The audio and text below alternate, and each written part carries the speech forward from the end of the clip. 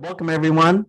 And today, the name of this talk is Bohm Dialogue. I'm probably mispronouncing it, but Ben will correct it and get it right. And Bohm Dialogue. Bohm Dialogue. And so, Ben, so we're really fortunate today to have Ben speak to us and teach us today. And Ben's been a friend of mine since the early 70s, a lifelong friend, and a major reason that I'm in the Prosperos. We first met at Fordham University, and I believe it was either an FYL or a fourth way tape series that was in that I joined, and shortly after came across the country with men and teaching as we came across. And Ben's never stopped teaching. He's been teaching for his whole life and also learning, which is something that we're all doing. And so, as most of you know, Ben is an amazing, loving human being. And if you're new and you don't know that, get to know Ben, because you're going to be a super happy person by getting to know Ben more, and of course, coming to all of his classes. Any class that Ben does or talk, you just have to make it. His perspectives are amazing, and he always is delivering the wealth of knowledge that he's accumulated over the years in his continuous study. So with that, I give you Ben Gilberti. Well, thank you, HughJohn. I don't know who you were talking about, but he sounds like an interesting guy. All right, guys, let me start this off. I'm going to start off sharing my screen. The whole thing about David Bohm and everything he did had to do with connection. To begin with, he was a quantum physicist, one of the best, actually. And what people know, what the physicists know about quantum mechanics is that there is no such thing as separate particles. Everything is part of a whole. They call that non-locality. But Bohm was the only one who said to himself, well, no, on the quantum level, whatever's real there is one of the most fundamental facts of reality, because it's beyond our prejudices or beliefs. It's fact. So then he said, well, if wholeness and interconnection is fact, then why isn't human interaction like that? Why is human interaction fragmented? And after thinking about it for a long time, and by the way, working with Krishnamurti about it, he figured, well, the best way to handle this is to have people come together and have a dialogue that would be structured in such a way that the separateness of people would gradually dissolve, and people would discover the oneness that, just as in quantum mechanics, was an actual fact of their relation to each other. David Bohm developed a philosophy of dialogue out of his observation that one of the reasons for the many crises we face as a global society is fragmentation. Our societies, organizations, and even ourselves are fragmented. We have lost sight of the whole, and that all living things are interconnected, interdependent, and interrelated. So today I'm going to cover a few things here: the enormous significance of Bohm dialogue, and on the scientific level. Now, I'm not going to kill you with science, but his view of quantum mechanics resulted in the discovery of something called quantum potential, which is related to his implicate order. And it has enormous power. You may remember that in the early 70s, Thane would speak of the enormous power that David Bohm discovered in the vacuum. And Thane said that, which is exactly what Bohm says, that every cubic centimeter of vacuum has more energy in it than the whole universe. Or you can say the energy of the whole universe is everywhere. Now, related to this is entanglement and non-locality. Those are the principles of physics that make for wholeness and interconnection with everything, universal connection, making the connectedness that is actual in quantum physics. This is what he intended to do and what he did, making the connectedness that is actual in quantum physics actual on the human level of existence through dialogue. And it works to overcome the devastating problem of fragmentation in our society. Well, I don't know. I think I'm going to skip this. It's more science about non-locality. Better to just say it's scientifically, it's based on scientific fact. Now, he wrote a book called Wholeness and the Implicate Order. And his view was that what we see and what we experience of the universe is the explicate order. It's the manifestation of a sea of universal intelligence and principle, out of which the explicate order arises. And this is called the implicate order. It's everywhere and it's infinite, particularly its infinite consciousness. Now, this is so important that there's a very short video here, 2 minutes, that I want to play. Well, reality would mean something that would have some existence independently of being known. You say to say it might be that we would know it, but it did not require that we know it in order to exist. Now, I tried to get some idea of what might be the process which was implied by the mathematics of the quantum theory. And this process is what I call unfoldment, that the mathematics itself suggests a movement in which everything, in which any particular element of space may have a field which unfolds into the whole, and the whole folds and enfolds into it. So you have this movement, and I call this the implicate or enfolded order, which unfolds into the explicate order where everything is separate. Now, the implicate order, everything is internally related to everything. Everything contains everything, right?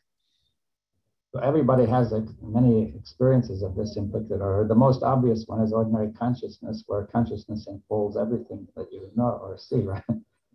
So you're not acting mechanistically in the sense of being pushed and pulled by objects in the surroundings, but rather according to your consciousness of them, you act.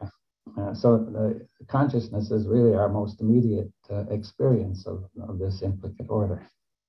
And you may think of nets of consciousness that are finer and finer, or we may think of capturing finer and finer aspects of the implicate order. I think there's an intelligence that's implicit there, you see, to say that a kind of intelligence unfolds. The source of intelligence is not necessarily in the brain, you see, the ultimate source of it, but much more enfolded into the whole. Now, the question of whether you want to call it God, that depends on what you mean by the word, you see, because taking it as a personal God might restrict it in some way. Okay, well, so that gives a little more clarity to what is meant by the implicate and explicate order. Let's see here, what's next? Okay, now, very recently, a full feature film, an hour and 15 minutes, was created called Infinite Potential, The Life and Ideas of David Bohm. Yeah, it's a featured documentary about the man Einstein called his spiritual son, and the Dalai Lama called his science guru. Yeah, he's a brilliant physicist and explorer of consciousness. Bohm's incredible insights into the underlying nature of reality and the profound interconnectedness of the universe and our place within it are truly transformational. He invites us on a journey into the heart of our being, into consciousness itself. And this is what happens in Bohm dialogue. Now, there were some, what do they call them now? Trailers for this film. But I found out that the first 2 minutes of the actual film is better than any of the trailers. So that's why I'm going to play 2 minutes of his film.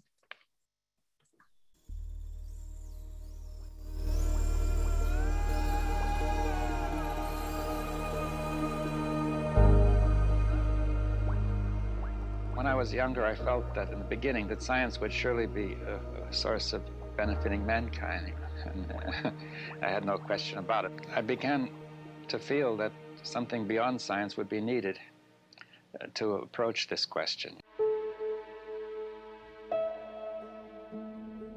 It was a night, and we were walking under the stars, the black sky. And he looked up to the stars and he said, ordinarily, when we look to the sky and look to the stars, we think of stars as objects far out and vast spaces between them. He said, there's another way we can look at it.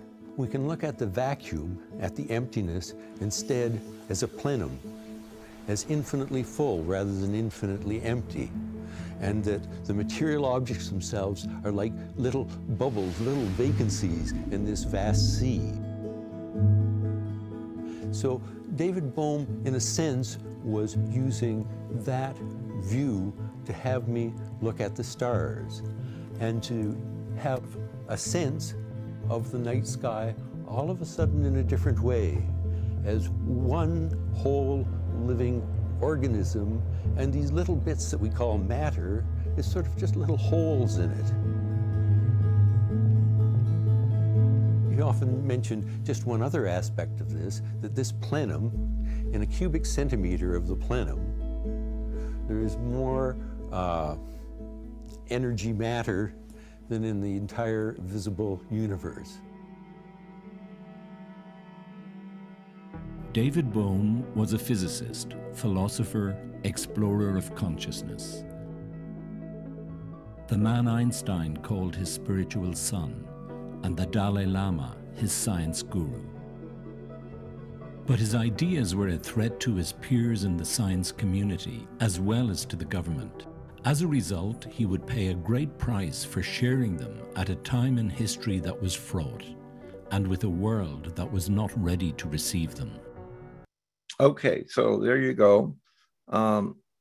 Now, these links, particularly the link to this movie, you might want to have. So what I'm going to do, I think I have email addresses for all of you.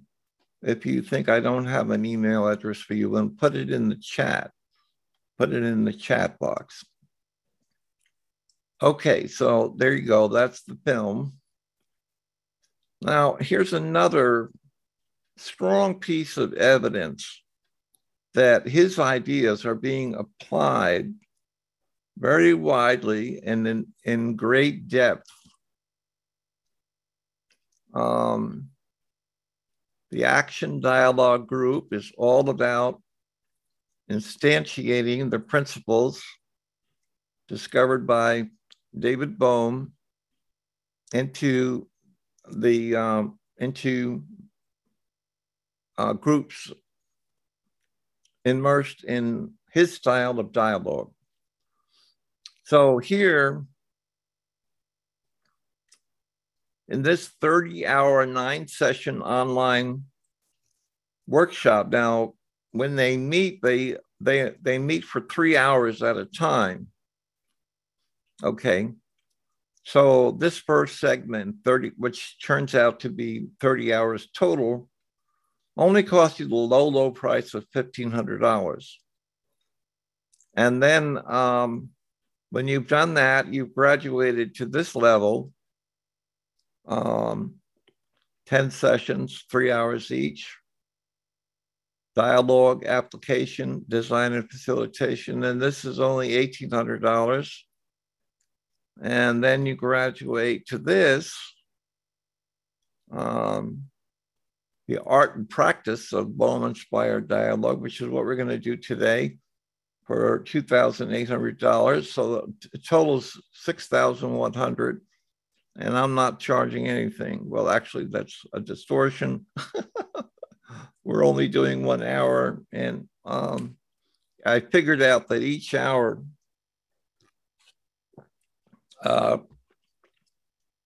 presented by this organization comes to around $61. So each hour. Okay. So that's interesting. Let's see what else we can find that's interesting. Suppose we were able to share meanings freely without a compulsive urge to impose our view or conform to those of others, and without distortion and self-deception. Would this not constitute a real revolution in culture? He was very, very deeply interested in that, because he, there was such a radical difference between the wholeness and perfection of quantum physics and the way, and human society. So what is dialogue in itself? The spirit of dialogue is one of free play, a sort of collective dance of the mind that nevertheless has immense power and reveals coherent purpose. Once begun, it becomes continuing adventure that can open the way to significant and creative change. Now here's a little video, 2 minutes. Dialogue is an invitation for a new way of being and communicating with each other. One that does not argue or seek to be right, but one that brings the intention of listening and understanding, where we can uncover our assumptions and biases without judgment, where we can be in a space of inclusion and non-hierarchy, where we are all able to be seen, heard, and appreciated. We live in a world of increased judgment, division, and anger towards each other. Dialogue allows us to create a space of curiosity and openness, where we can acknowledge that we don't have all the answers, that we live in an uncertain world. Dialogue is something creative. By sharing our experiences, we can create meaning together and allow new thinking to emerge. We open ourselves up to the possibility of change. Change cannot be imposed. It needs to be created with people. We achieve this through the process of dialogue.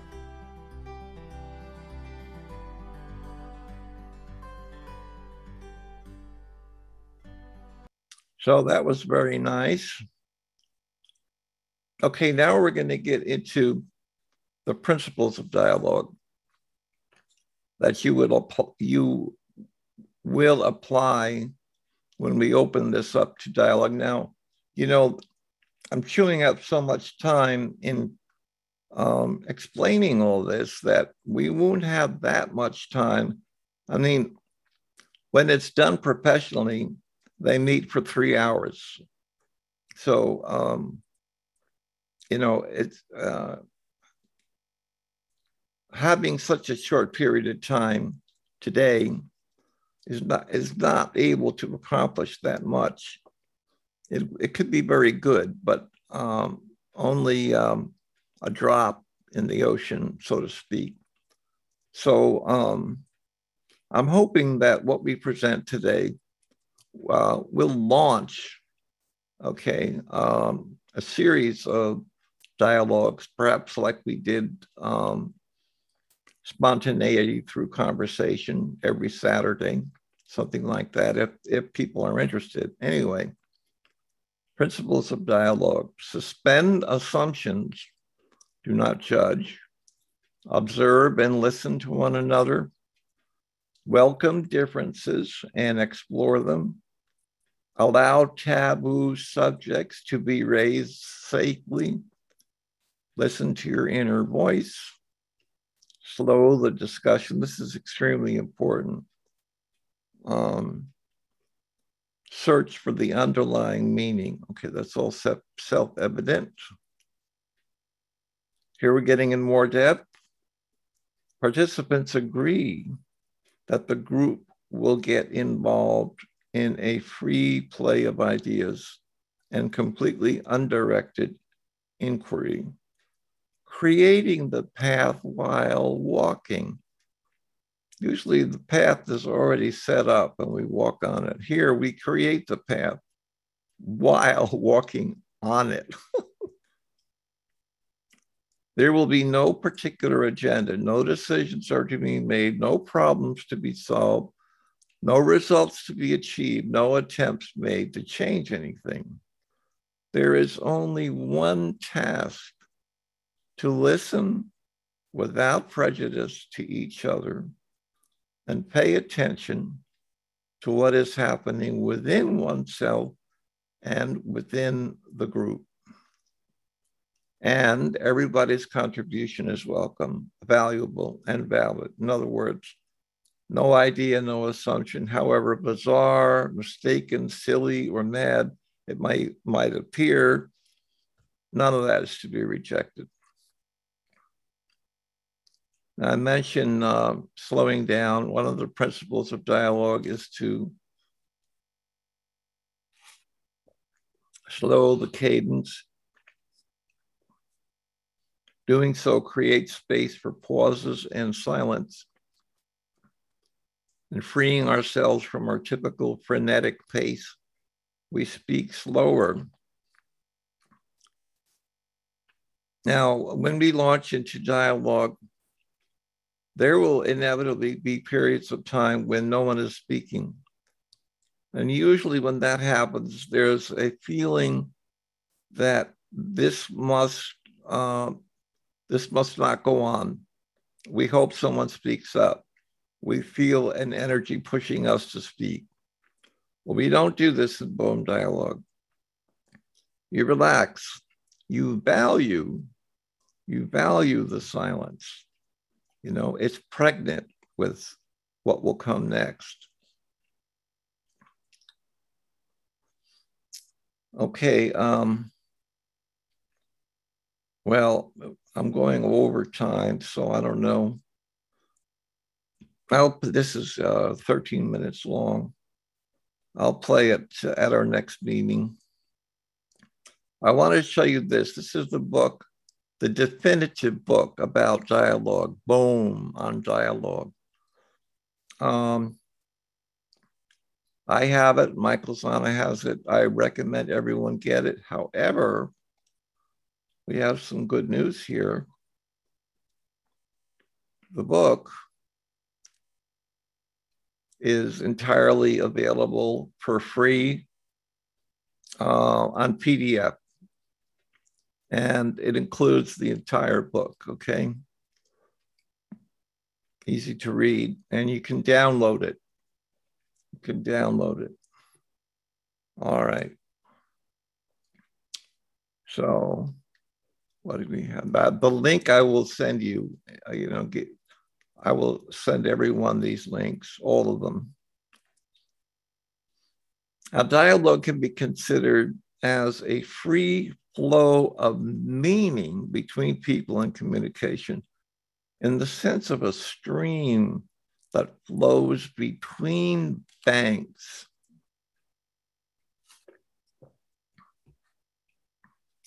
These banks are understood as representing the various points of view of participants. Now, this is very interesting because the various points of view, which is usually what constitutes dialogue, is actually, that's not the stream of meaning.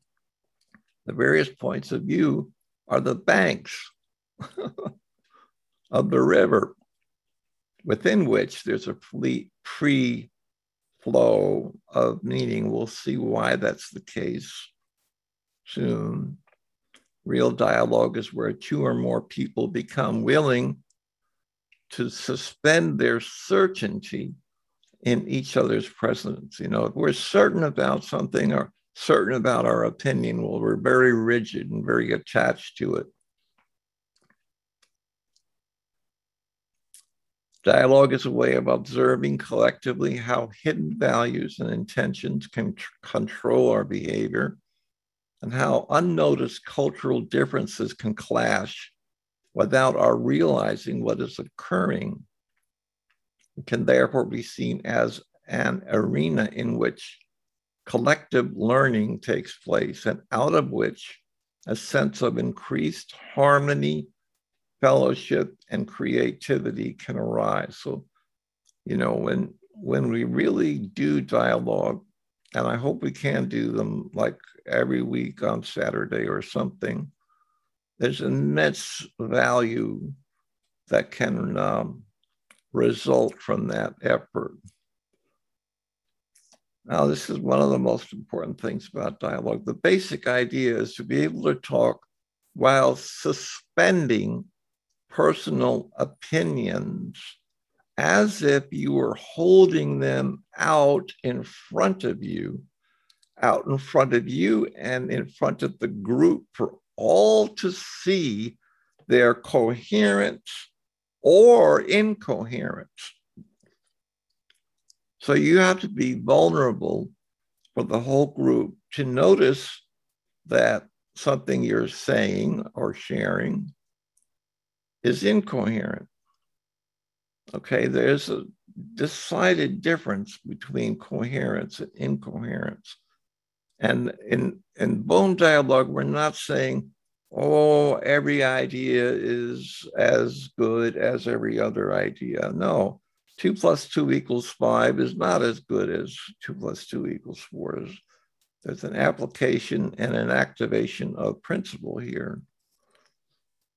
Okay, holding them out in front of you and the group for all to see their coherence or incoherence, while neither suppressing them nor insisting on them, nor trying to convince or persuade others of their value. Instead, we just want to understand.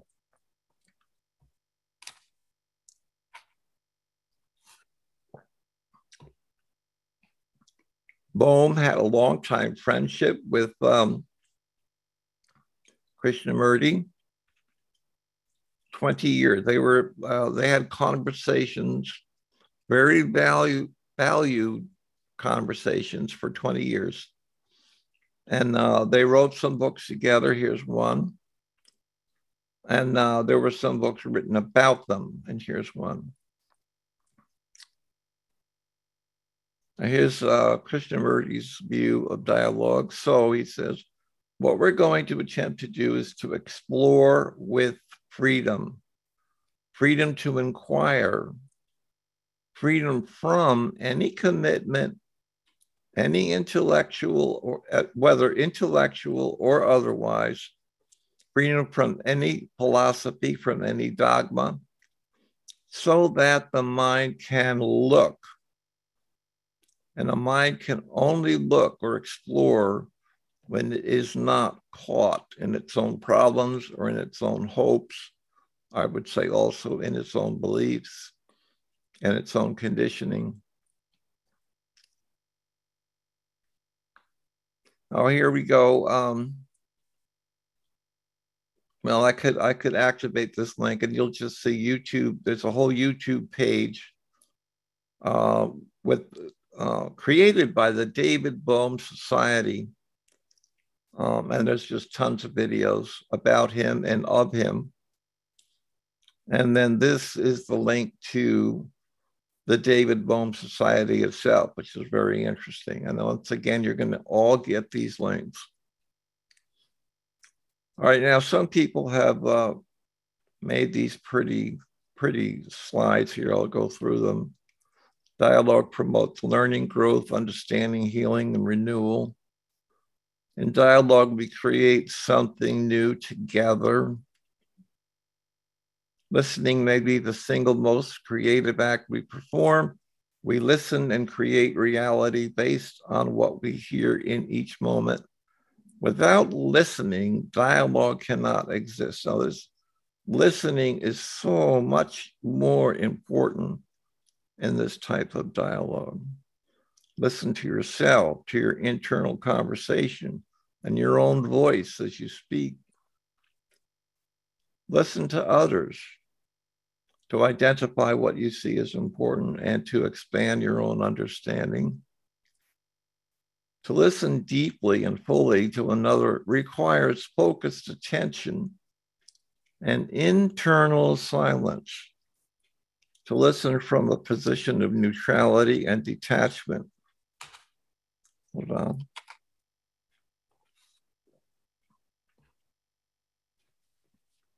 With a willingness to consider all perspectives. Listen for collective themes, for the shared meaning the group is continuously creating, and for streams of meaning that may want to emerge. Your willingness to be vulnerable becomes a strength that helps others share responsibility with you and build their own confidence and self-reliance. Okay, now I'm going to set you up to launch into dialogue. When you become aware of silence, see, silence is really pregnant with meaning and everything else that needs to be valued instead of escaped. When you become aware of silence, immediately there is that state of inner still alertness. You are present. You have stepped out of thousands of years of collective human conditioning. As some of you are familiar with this. This is essential, by the way. Now, David Bohm was very clear that Bohm dialogue cannot work unless people work on themselves, unless they're coming to discover their true identity and let go of conditioned beliefs about who they are. So what you inevitably have to do is shift your sense of identity from the person you experience yourself to be, to the awareness that's aware of that experience. What you fundamentally are is pure awareness.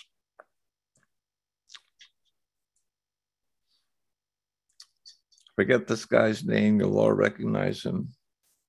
Always speak how you feel and never be sorry for being real.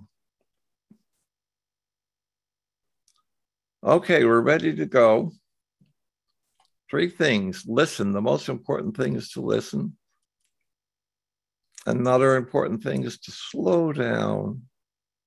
And when there are periods of silence, appreciate them. Yeah, that's number 3. Appreciate and value silence. Okay, well, listen, thanks everybody. Wait, before you go, Ben, I just want to remind everyone, we've got some events coming up next weekend. Oh yeah, go ahead. Lucid Dreaming and Conversations with Calvin. And then in April, we've got a lot of excitement, which Mara's going to do a Sunday meeting on the 17th. We also have William Fenney doing the 11th hour dispatch. So, be sure to go look at the website and, come to all the events as always. And then we'll also, find out when Ben can schedule the next get together on this subject. And I'll put this in the chat now, but everybody knows where to go to find the information. And then also, if, you've got a sense of gratitude for the education you're learning, please make a contribution. And then also, volunteers are always needed and wanted. So if you're thinking you want to get more involved in doing something to help the school get the work that needs to be done and get the word out, just send an email to info@theprosperos.org or call any of us and we'll get you set up. All right. Thank you. Yeah. Great.